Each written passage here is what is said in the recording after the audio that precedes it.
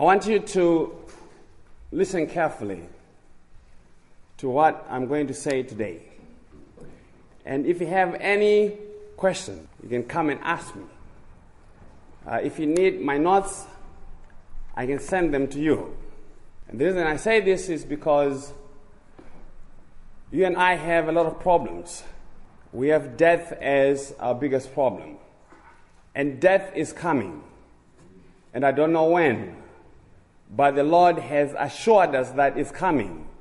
It may be this afternoon, it may be tonight. And the message that I have, you have to understand what it is that I'm saying, or what it is that the Lord is saying. So with that, let's go before the Lord in prayer. Heavenly Father, we come before your throne this morning. Lord, to honor your Son, Jesus Christ, who is our Lord and Savior, who has given us his life. Lord, who has gathered us again this morning because of his faithfulness, that we may come and hear about him.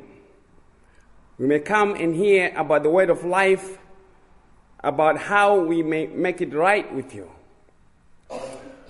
Lord, I pray that you open us, our minds and our hearts, that we may hear clearly. And where I fail, Lord, may you make up by your power. I pray, Lord, that in Jesus' name. Amen. We are back in the book of Galatians, chapter 6. And we are going to be in verses 7 to 18. We have different emphasis and time on the different verses depending on what the Lord has given me and the time that I have. Galatians chapter 6, verses 7 to 18. And it reads, "Do not be deceived. God is not mocked. For whatever a man sows, this he will also reap. For the one who sows to his own flesh will from the flesh reap corruption. But the one who sows to the Spirit will from the Spirit reap eternal life. Let us not lose heart in doing good, for in due time we will reap if we do not grow weary. So then, while we have opportunity, let us do good to all people, and especially to those who are of the household of the faith. See with what letters I'm writing to you with my own hand. Those who desire to make a good showing in the flesh try to compel you to be circumcised, simply so that they will not be persecuted for the cross of Christ. For those who are circumcised do not even keep the law themselves, but they desire to have you circumcised so that they may boast in your flesh. But may it never be that I would boast, except in the cross of our Lord Jesus Christ, through which the world has been crucified to me and I to the world. For neither is circumcision anything nor uncircumcision, but a new creation. And those who walk by this rule, peace and mercy be upon them and upon the Israel of God. From now on, let no one cause me trouble, for I bear on my body the brand marks of Jesus. The grace of our Lord Jesus Christ be with you, with your spirit, brethren. Amen." Sowing and reaping. This is investment and outcome, profit and loss. Galatians 6, verse 7. "Do not be deceived, God is not mocked. For whatever a man sows, this he will also reap." The Apostle Paul here teaches on the principle of sowing and reaping. And he says, Christians, just like anybody else, are also subject to the law of sowing and reaping in this life and the life to come.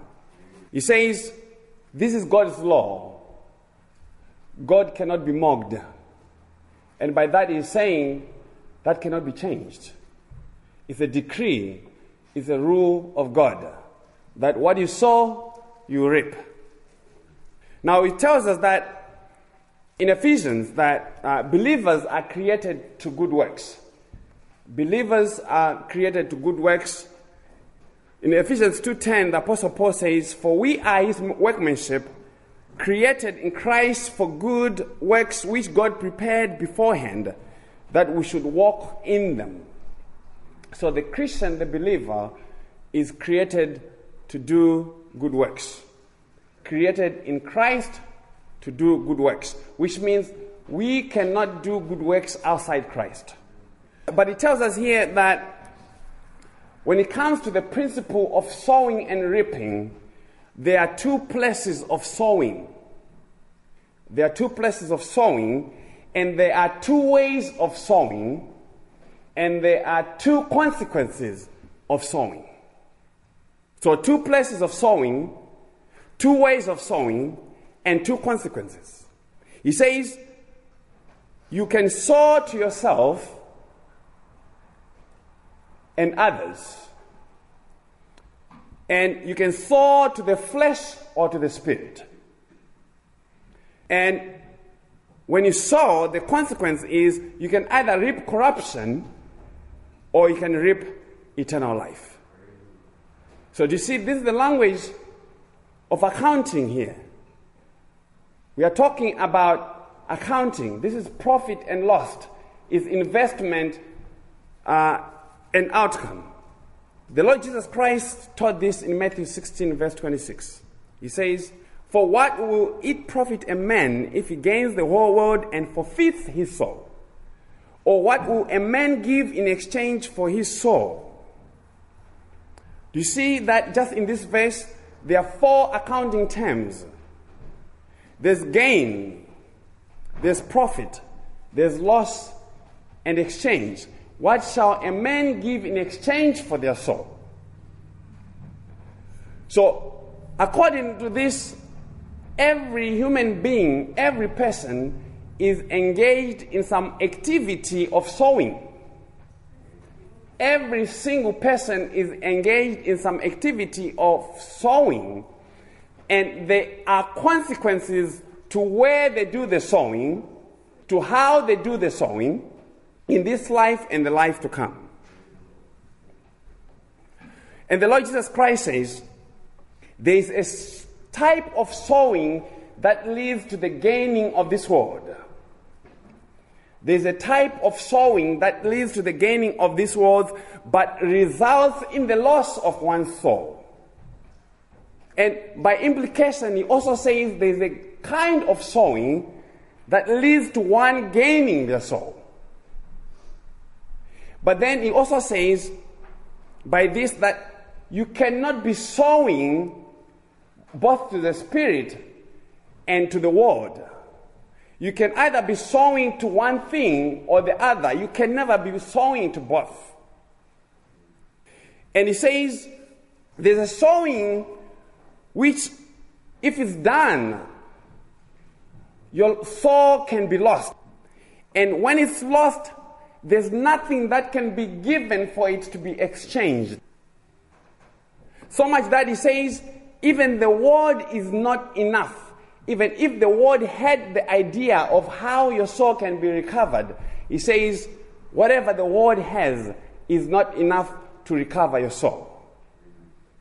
And what is he saying? He's saying that there's no redemption in hell. He is saying that the sowing that matters to you can only be done on this side of life. There's no other sowing that happens beyond this life that the Lord has given you.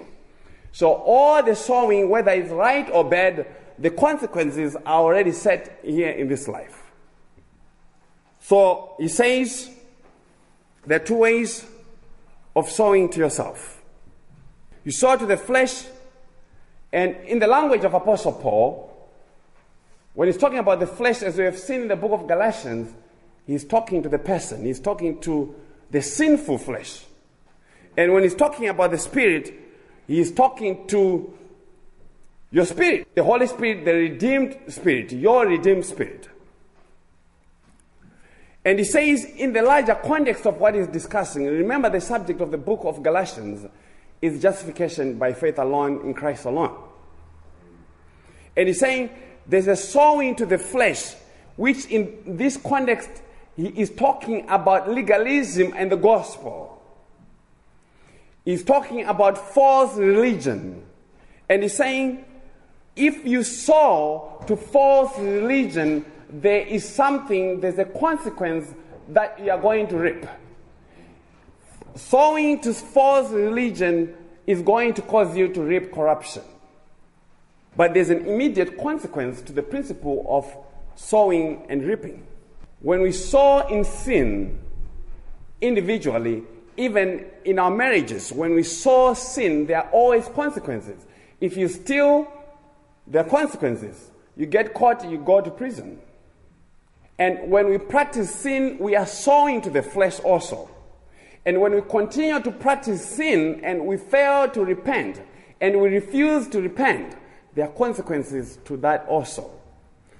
In this life and the life to come.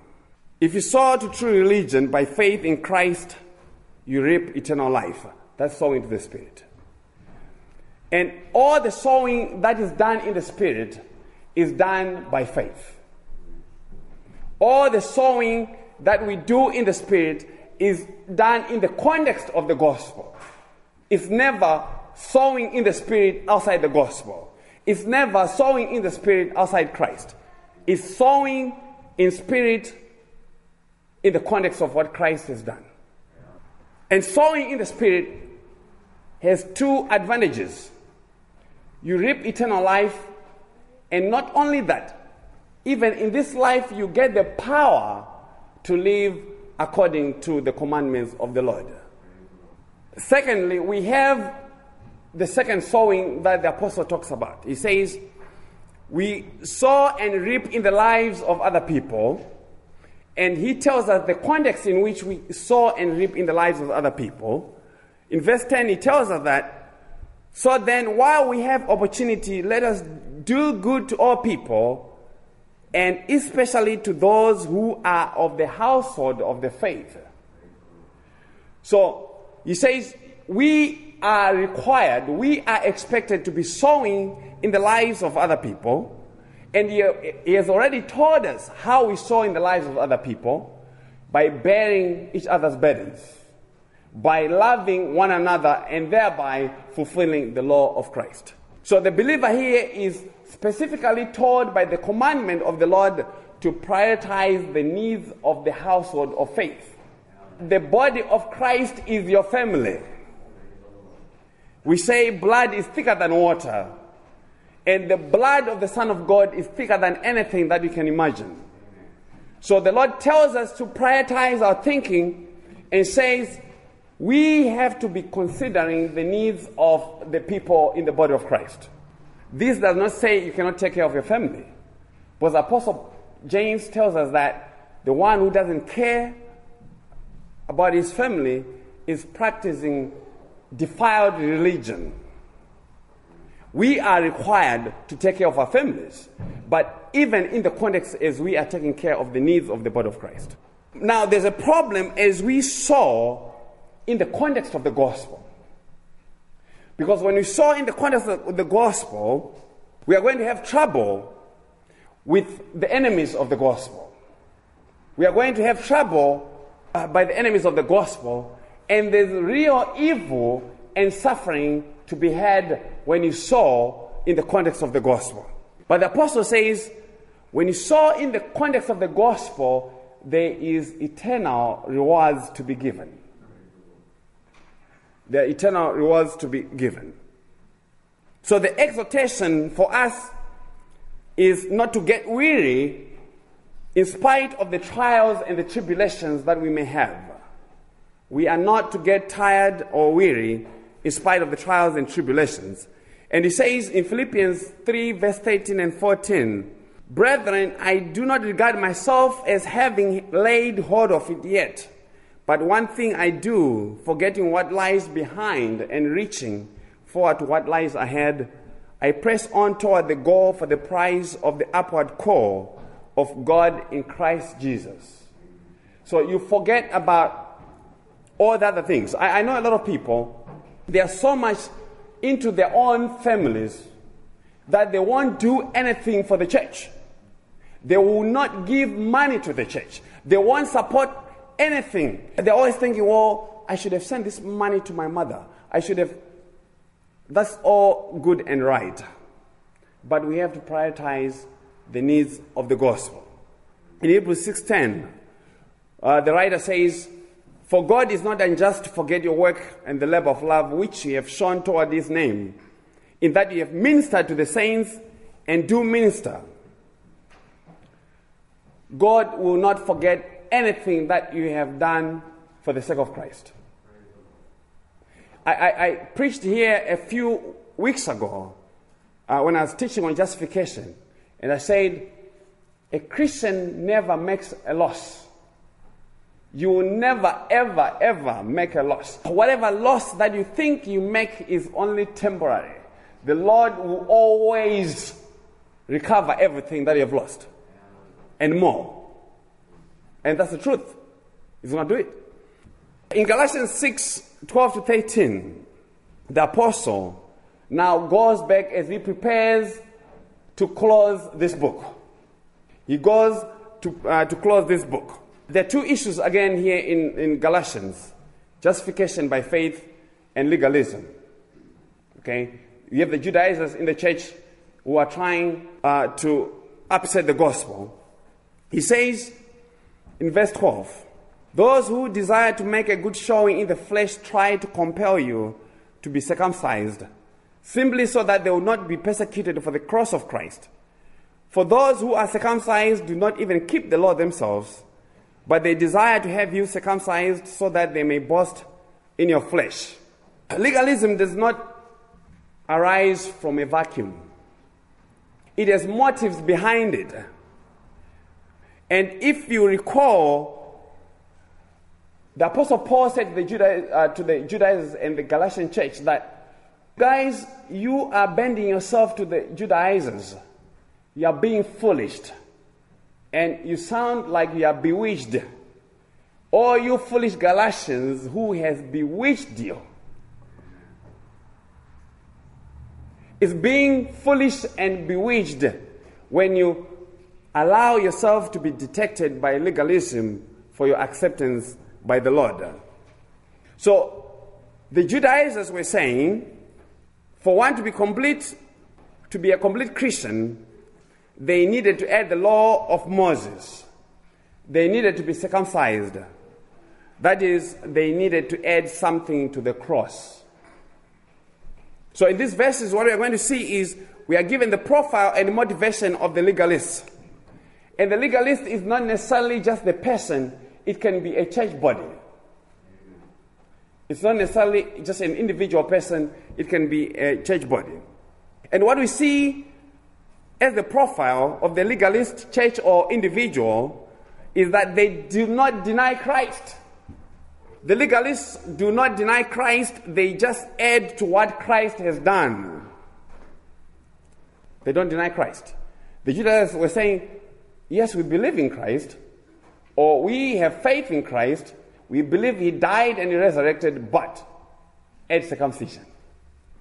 So the Apostle Paul reminds us and says, if you think you are accepted by God through believing in Jesus plus doing the right things, do's and don'ts, being a good person, you really are not trusting in Jesus at all. That's what he says. You are essentially trusting in yourself. And Jesus becomes your project for your own self-salvation. Jesus is beginning something that you come and finish yourself. And Christ says, if you have to come to me that way, you might as well stand alone. I either stand by myself or you stand alone. You can never mix me and you. Not in terms of salvation. So legalism has a lot of problems for the one who practices it. It is a hard taskmaster because you can never feel satisfied by the things that you have done. There's always something else to do. And you work harder and harder and harder. And the harder you work, the harder you fall. And guess what? You have already fallen back into spiritual bondage. there's no more freedom for you anymore. But the true gospel says salvation is Jesus plus nothing. The true gospel says Jesus has done it all. It is finished, he said on the cross. He said it's all done, it's all complete, because Christ is the all and in all of all things. That's why his name is also the Alpha and the Omega. He is the beginning and the end of your salvation.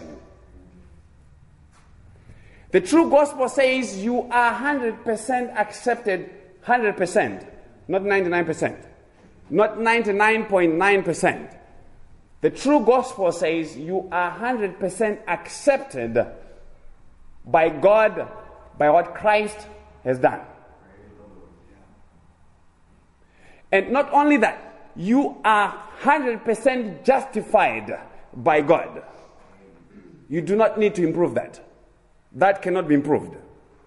So, by this principle, are all the strategies of self-salvation destroyed. All the strategies of self-salvation are destroyed by faith alone in Christ alone. And thank God that they are destroyed, because it's good for you that they are destroyed. And a lot of people will struggle when we tell them that they can't do it. You find that when people are talking, yes, they'll say they believe in the Bible, they believe in Christ, but they don't believe in faith alone. They don't believe in Christ alone. They believe in Christ plus something else. They believe in Christ plus their decision, their free will, something that they have to do to complete their salvation. But the truth of the matter is, grace refuses to be mixed. Christ refuses to be mixed. If you collapse one of those things, you collapse the whole thing. If you add to grace, you have removed Christ. If you have removed something from Christ, you have removed righteousness. It cannot be done. It's impossible. So the true gospel says you are 100% justified and you are sanctified and you are 100% the child of God. Galatians 12, the motivation of the legalists. He tells us why people want to be legalists.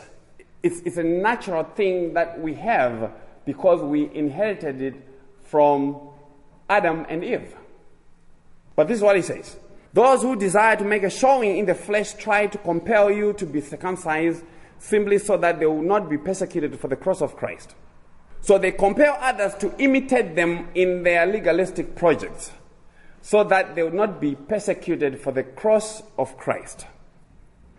So what legalism tries to do is it tries to neutralize the offense of the cross. It tries to neutralize the offense of the cross. Why? Because to the fallen, the cross does not taste good. The cross does not smell right.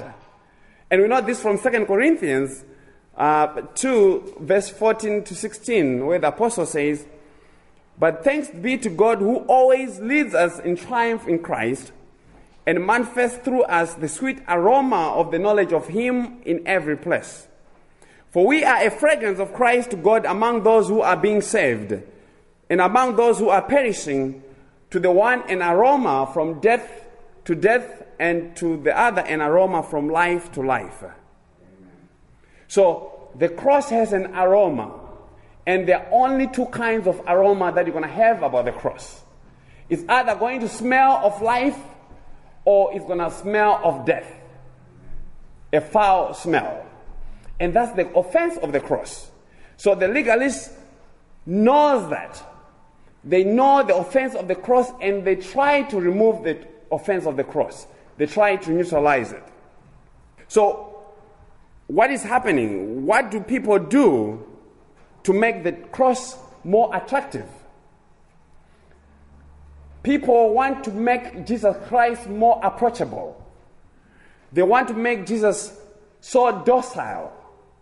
They want to make Jesus so attractive to the world and remove the sting from the cross. Some of the things that I've seen that are familiar to all the people who cares about the gospel, we see the introduction of Halloween into the church. We are seeing Easter egg hunts in the church. That's making the cross approachable to the world. We see all these things, marriage conferences, financial university seminars, adoptions, homeschooling, where the gospel is not preached. And you see a lot of the things that happen with legalism are not necessarily bad things in themselves. But the problem is when we make them part of salvation. When we make those things part of salvation, that's where the problem becomes. There's nothing wrong with homeschooling. There's nothing wrong with adopting. But if you make that the basis of my eternity and acceptance by God forever and ever and ever and ever, we have a lot of trouble. You can't do that. This is not only simplifying the cross of Christ, you're cheapening Christ. Christ is the Son of God. If the Son of God has to leave his throne to come and do these things on your behalf so that he may have life, you don't play with that. We don't play with that. We appreciate as Christians that we have common denominators that we find among the people that we find as good. Every Christian loves for our communities to have law-abiding citizens. That is good for the community. That's good for everybody. We agree with that. But as Christians, our unity is not in that we are law-abiding citizens. Our unity is in that we are united by the person and work of Christ. We are united by the blood of our Lord Jesus Christ. Because if we are not united to Christ, we have a hopeless eternity. We do have a hopeless eternity if we are not united to Christ. So the Apostle Paul says, the legalists do the things that they do so as to avoid the offense of the cross, so that they do not put the gospel ahead of all their interaction with everybody. And we know from Apostle Peter that Jesus Christ is the rock of offense and the stone of stumbling. He says, those who get offended shall trip over him. They shall trip over him. But those who believe in him shall never be ashamed. Those who believe in Christ shall never be ashamed. The second motivation for the legalists, verse 18. For those who are circumcised do not even keep the law themselves, but they desire to have you circumcised so that they may boast in your flesh. So he says the legalists do not even keep the law themselves.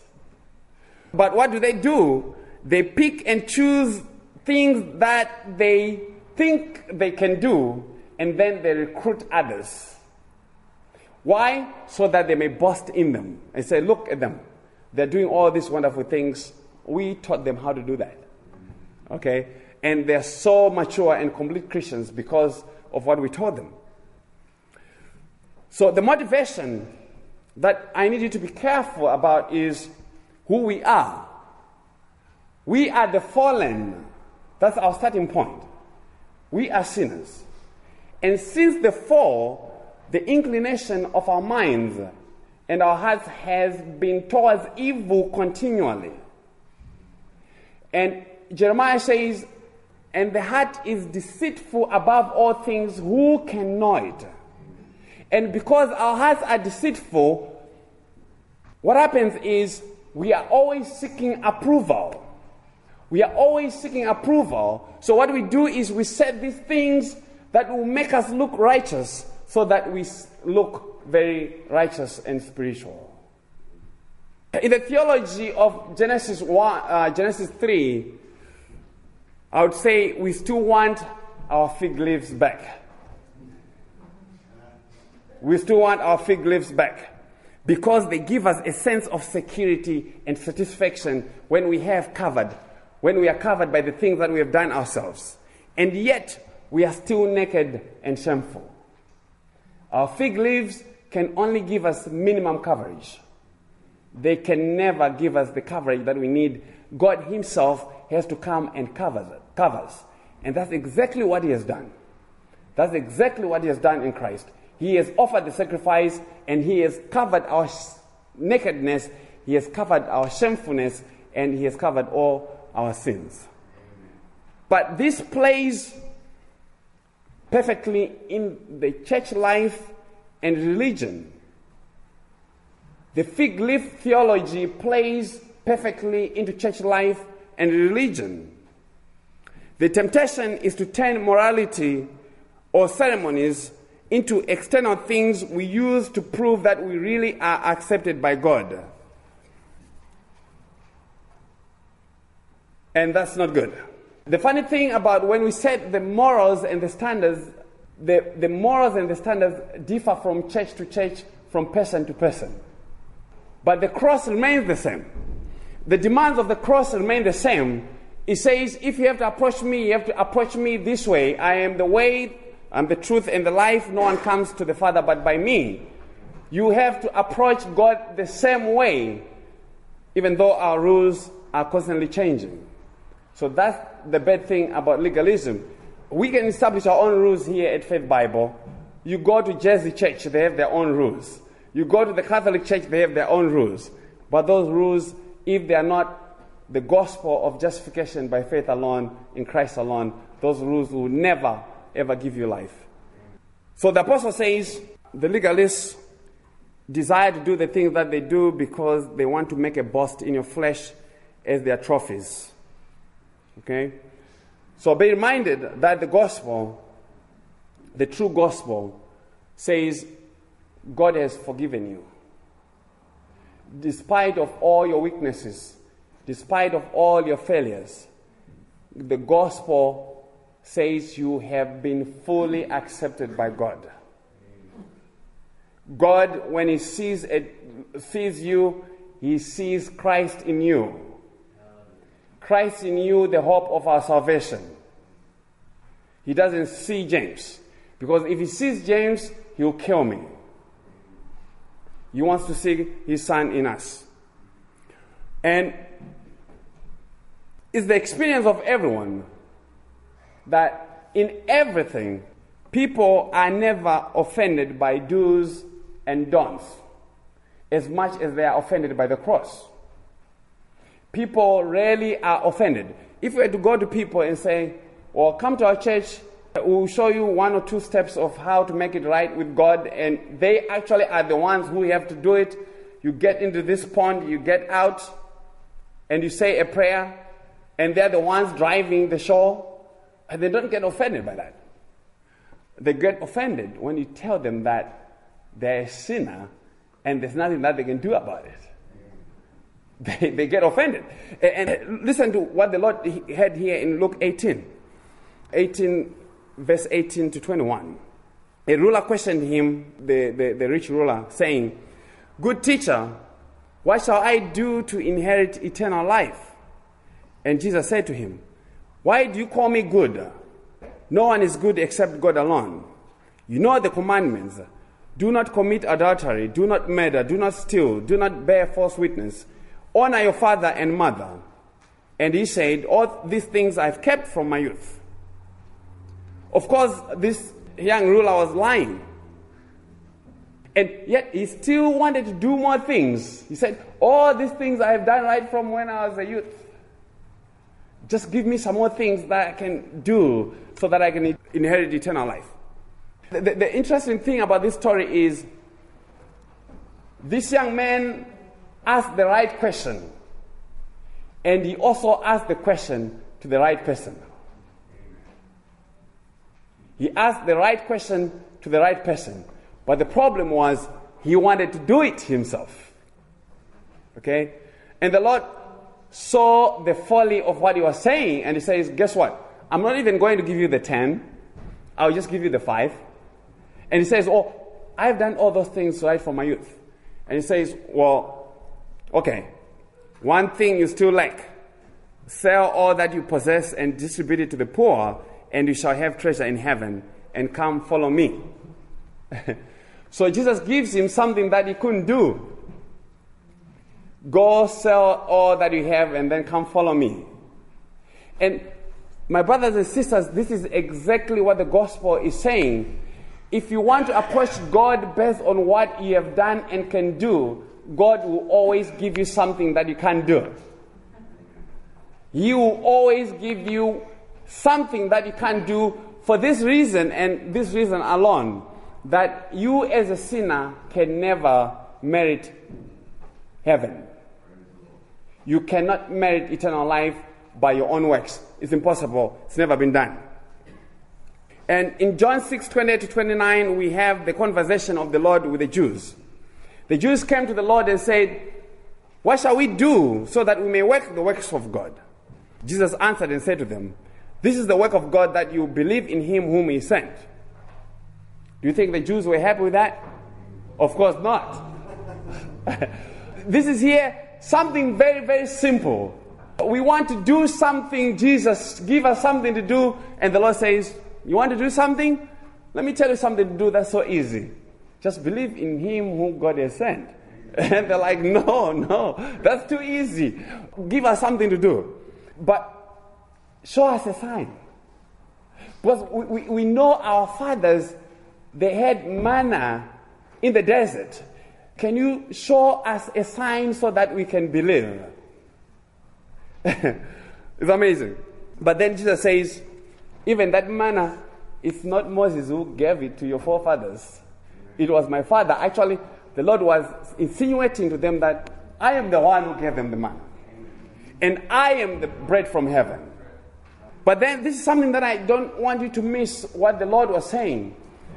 When the Lord was saying, believe in me, the work of God is to believe. Do you see? This is very brilliant, but that's the same theology of salvation. He is saying, faith in Christ is the greatest work that you will ever do. Because it's impossible, you can't do it. The greatest work that you will ever do in this life is to believe in Christ. You can build all kinds of tall buildings. You can have a highway across the seas. That's not the greatest work. The greatest work is to believe in Christ, and that's impossible because it requires the power of God to actually cause you to believe. Now, Christians and churches, we pick up on that. We want to avoid the offense of the cross. So when we have someone who comes to us, instead of telling them the truth about the Bible, the truth about salvation, we tell them what to do. We don't tell them they need to believe in Christ. And the cross says, no one can keep the standards of God. That's essentially what the cross is saying. It's saying you can't do it. You have no ability to do it. Even if the Lord would require you to do it, you can't do it. You have to believe. But this is the beauty of faith. Because when you come to Christ and you believe, your work is done right then when you believe. Right away. If you believe right now, you die right now, you have completely done the work of Christ 100%. And your faith doesn't have to be 100% perfect, because you can never have 100% perfect faith. But your faith is 100% because it's connected to one who is 100%, the Lord Jesus Christ. So, do's and don'ts are attractive to us as Christians and even as people. Why?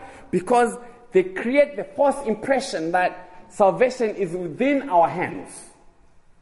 It creates the impression that salvation is doable. If we just think about it carefully, we just make a careful evaluation and then make the right decisions. That's what do's and don'ts do to us. They create the false impression that we have ability in ourselves to determine our destiny. You hear all these people, the secular people, just talking about, oh, your destiny is in your hands and all those kind of things. No, your destiny is in the cross of Christ. You come to the cross of Christ, your destiny to life is in there. You get away from the cross of Christ, your destiny to hell is in there. So the cross says, you are a hopeless sinner who is in need of God's grace. In verse 14, the Apostle Paul now gives us the solution to legalism. The solution to legalism. Verse 14, he says, but may it never be that I would boast, except in the cross of our Lord Jesus Christ, through which the world has been crucified to me, and I to the world. That's his solution. And that is his argument throughout the whole book of Galatians anyway, that you are justified by faith alone in Christ alone. But he goes to the cross. You see, Apostle Paul is an apostle of the cross. There's no apostle who has taught us the theology and understanding of the work of Christ more than Apostle Paul. So when he's talking about the cross, he's saying a whole lot of things. What is the cross anyway? We have been talking about the cross. What is the cross anyway? When we're talking about the cross, we are not talking about the piece of wood. We are not talking about the piece of dead wood. There's no life or forgiveness of sins in a piece of wood. When we talk about the cross, we are talking about the person of Jesus Christ. We are talking about the person and then the work of Jesus Christ. That's the cross. We are talking about the work of obedience by the Son of God.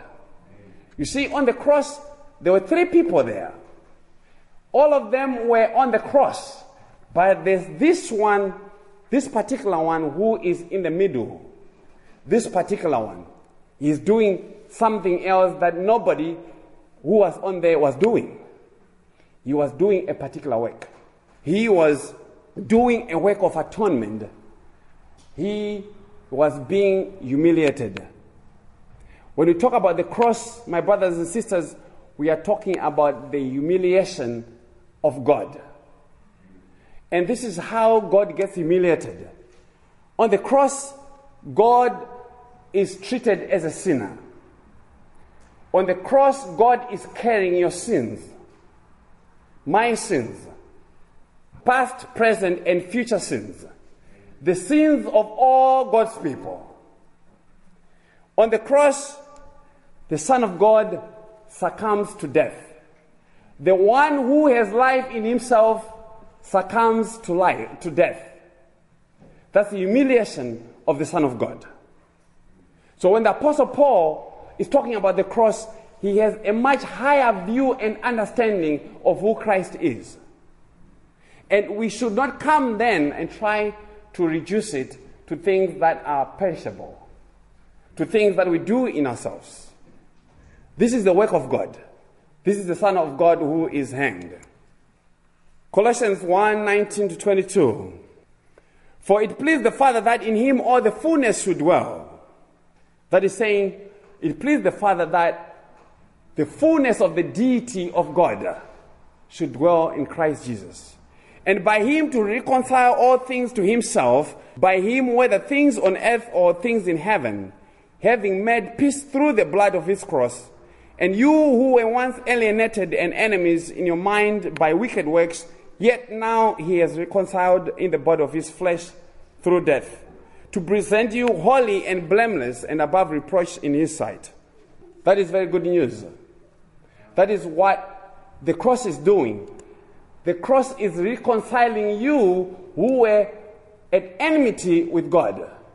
And the cross has already done that. Don't try then to bring the things that you do yourself and do the reconciliation by yourself. God does not accept that. So the apostle says, the cross is God's instrument of removing you from the world. That is the corrupt and sinful world that is under the dominion of sin, death, and the evil one.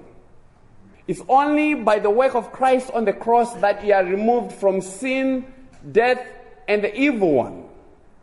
But if you look at the wages of the world, it's this graveyard. This is all the world can give you. After everything is said and done, they have to come and bury you there. But the cross says, no, the game is not yet over. It goes beyond here. So he says in Colossians 2:15, and having disarmed the powers and authorities, he made a public spectacle of them, triumphing over them by the cross. So the power of the evil one was disarmed. All the principalities, all the fallen angels were disarmed by what the Lord Jesus Christ did on the cross. There's another element to the cross that I need to bring to your understanding. It's the Son of God who is on the cross. It's God who is punishing his Son. And if God is punishing his Son, to the point that the Son would say, my God, why have you forsaken me? What is that telling you about God? It's telling you that if he cannot stop punishing his Son, if he can't change his mind on punishing his Son, he is ready to kill you. So the cross is both an invitation and a threat. It's an invitation to you who come by faith and come to the foot of the cross. But it's a threat to anybody who comes and tries to exalt themselves about the work of Christ. It's a serious threat. And the cross is so important that in the mind of God that the Bible, especially the New Testament, when it talks about the condemnation of the wicked, it puts it in the context of rejecting the gospel. You're not going to be put to hell because you didn't listen to your mother. You are not going to be put to hell because you stole something. According to 2 Thessalonians 1, verse 8 and 9, you will go to hell because you refused the gospel. He says, with flaming fire he will mete out punishment on those who do not know God and do not obey the gospel of our Lord Jesus. They will undergo the penalty of eternal destruction away from the presence of the Lord and from the glory of his strength. So having said that, Apostle Paul says, this is my glory. If I have to boast, I only boast in the cross of my Lord Jesus Christ, through whom I've been crucified to the world, and the world to me. And then he says in verse 15, because of that, Christians do not boast in what they do or do not do. For neither circumcision is anything, nor uncircumcision, but a new creation. So he says, circumcision or uncircumcision, what you do or what you don't do, doesn't really matter.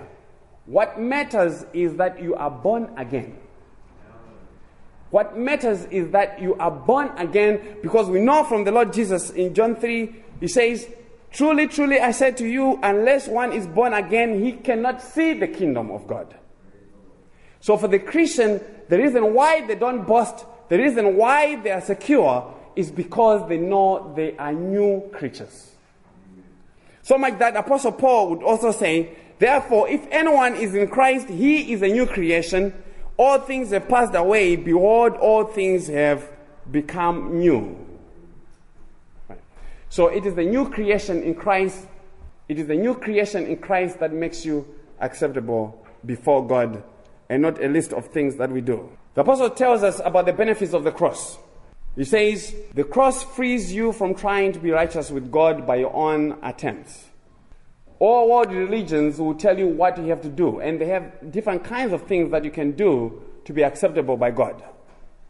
But the cross says, you have been freed from trying to be accepted by God. You have been accepted in the beloved. Come to Christ and have your sins forgiven.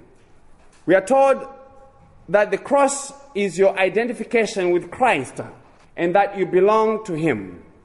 This is what the Lord Jesus Christ said in John 15, verse 18 to 21.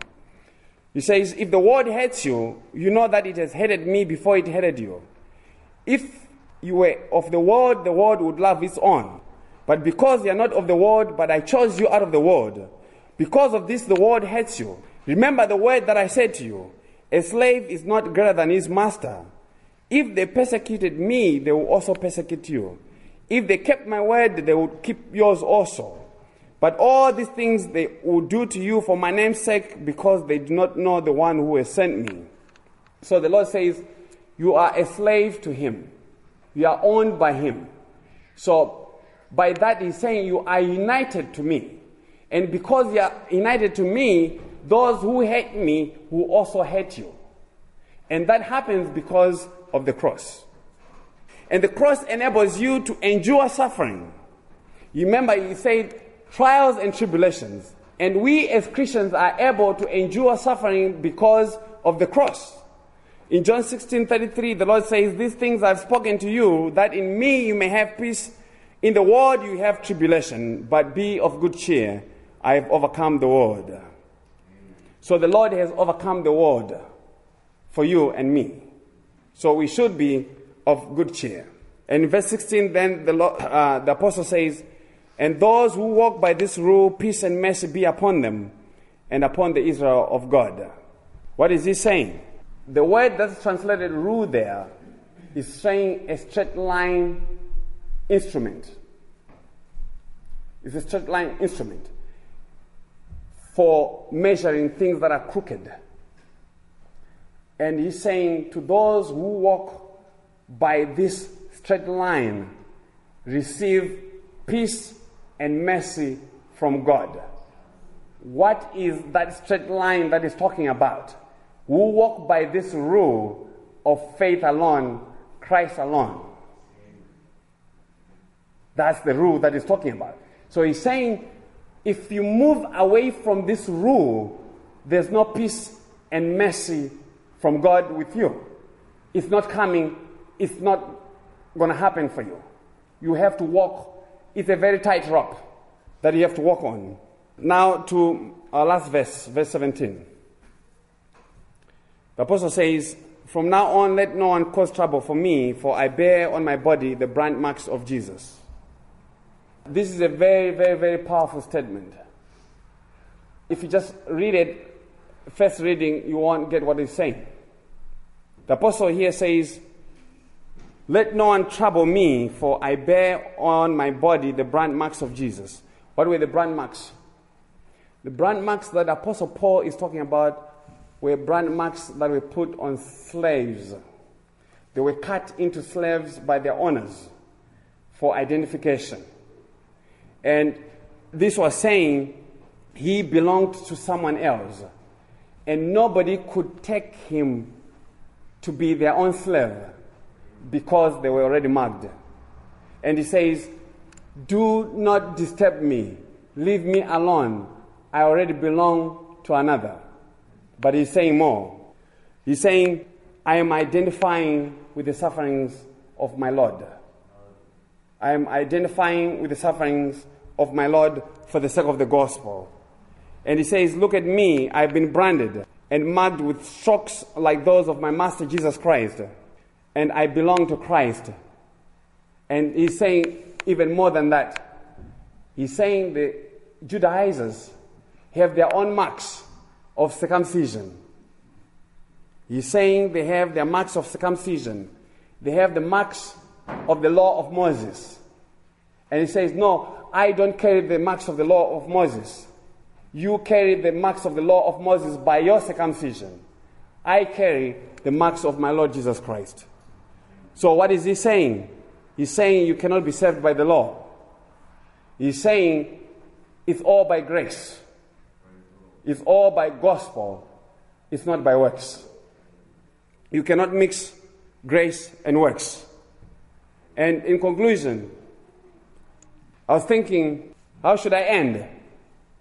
Given everything that I've studied and learned from this book. I've learned a lot from this book than you guys probably have learned. A lot of the things I've not shared for lack of time.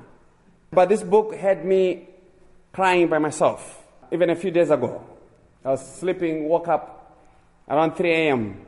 and I was meditating on the verse that I just talked about the brand marks. And I started crying by myself. that this is what the Lord has done. That the Lord has borne the brand marks that I may have forgiveness of sins. And that this is the true gospel, and this is the only hope that I have. There are just way many things that I've said.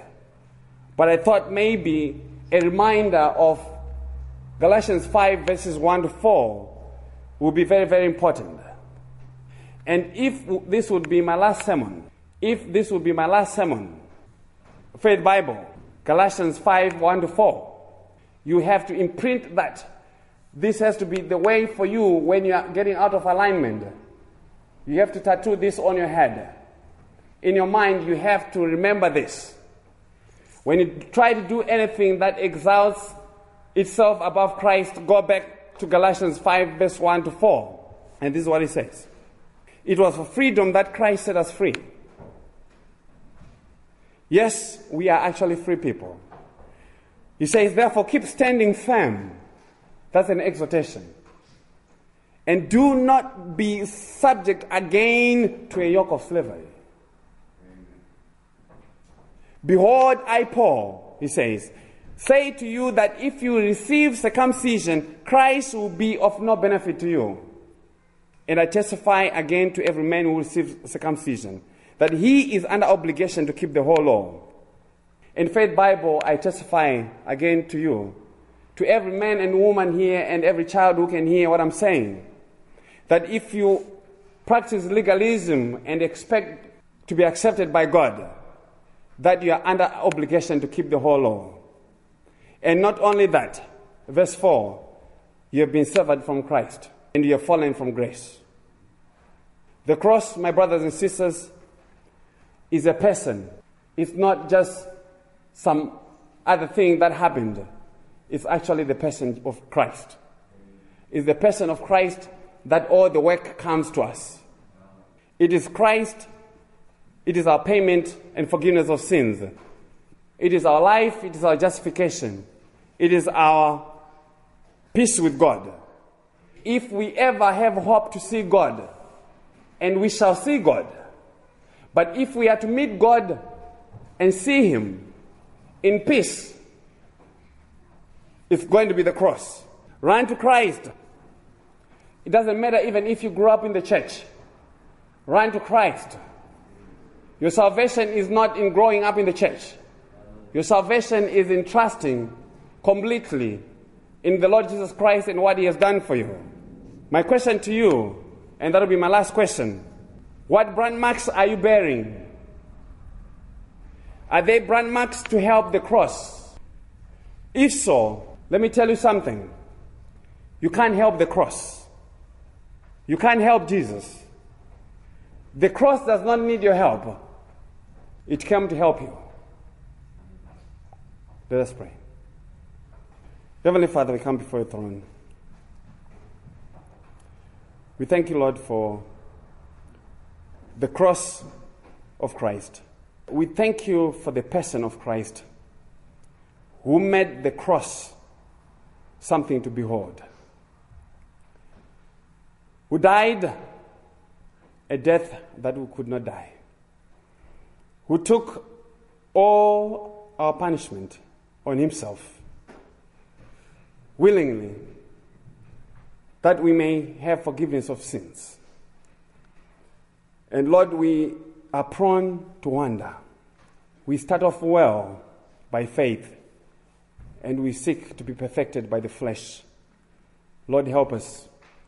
Help us, Lord, to recover the gospel of justification by faith alone in Christ alone. Lord, even in our weakness, Lord, we know your hands are not short to reach our minds and our hearts and to imprint your truth on them. Lord, we pray that Faith Bible will be known for nothing else but that we preached and taught the gospel of Jesus Christ. And that those who came to the truth that was shared, who believed in the Christ that we preached, will never be ashamed. Lord, may you be with us this day. May you remember your people for the sake of Christ. We pray in his name. Amen.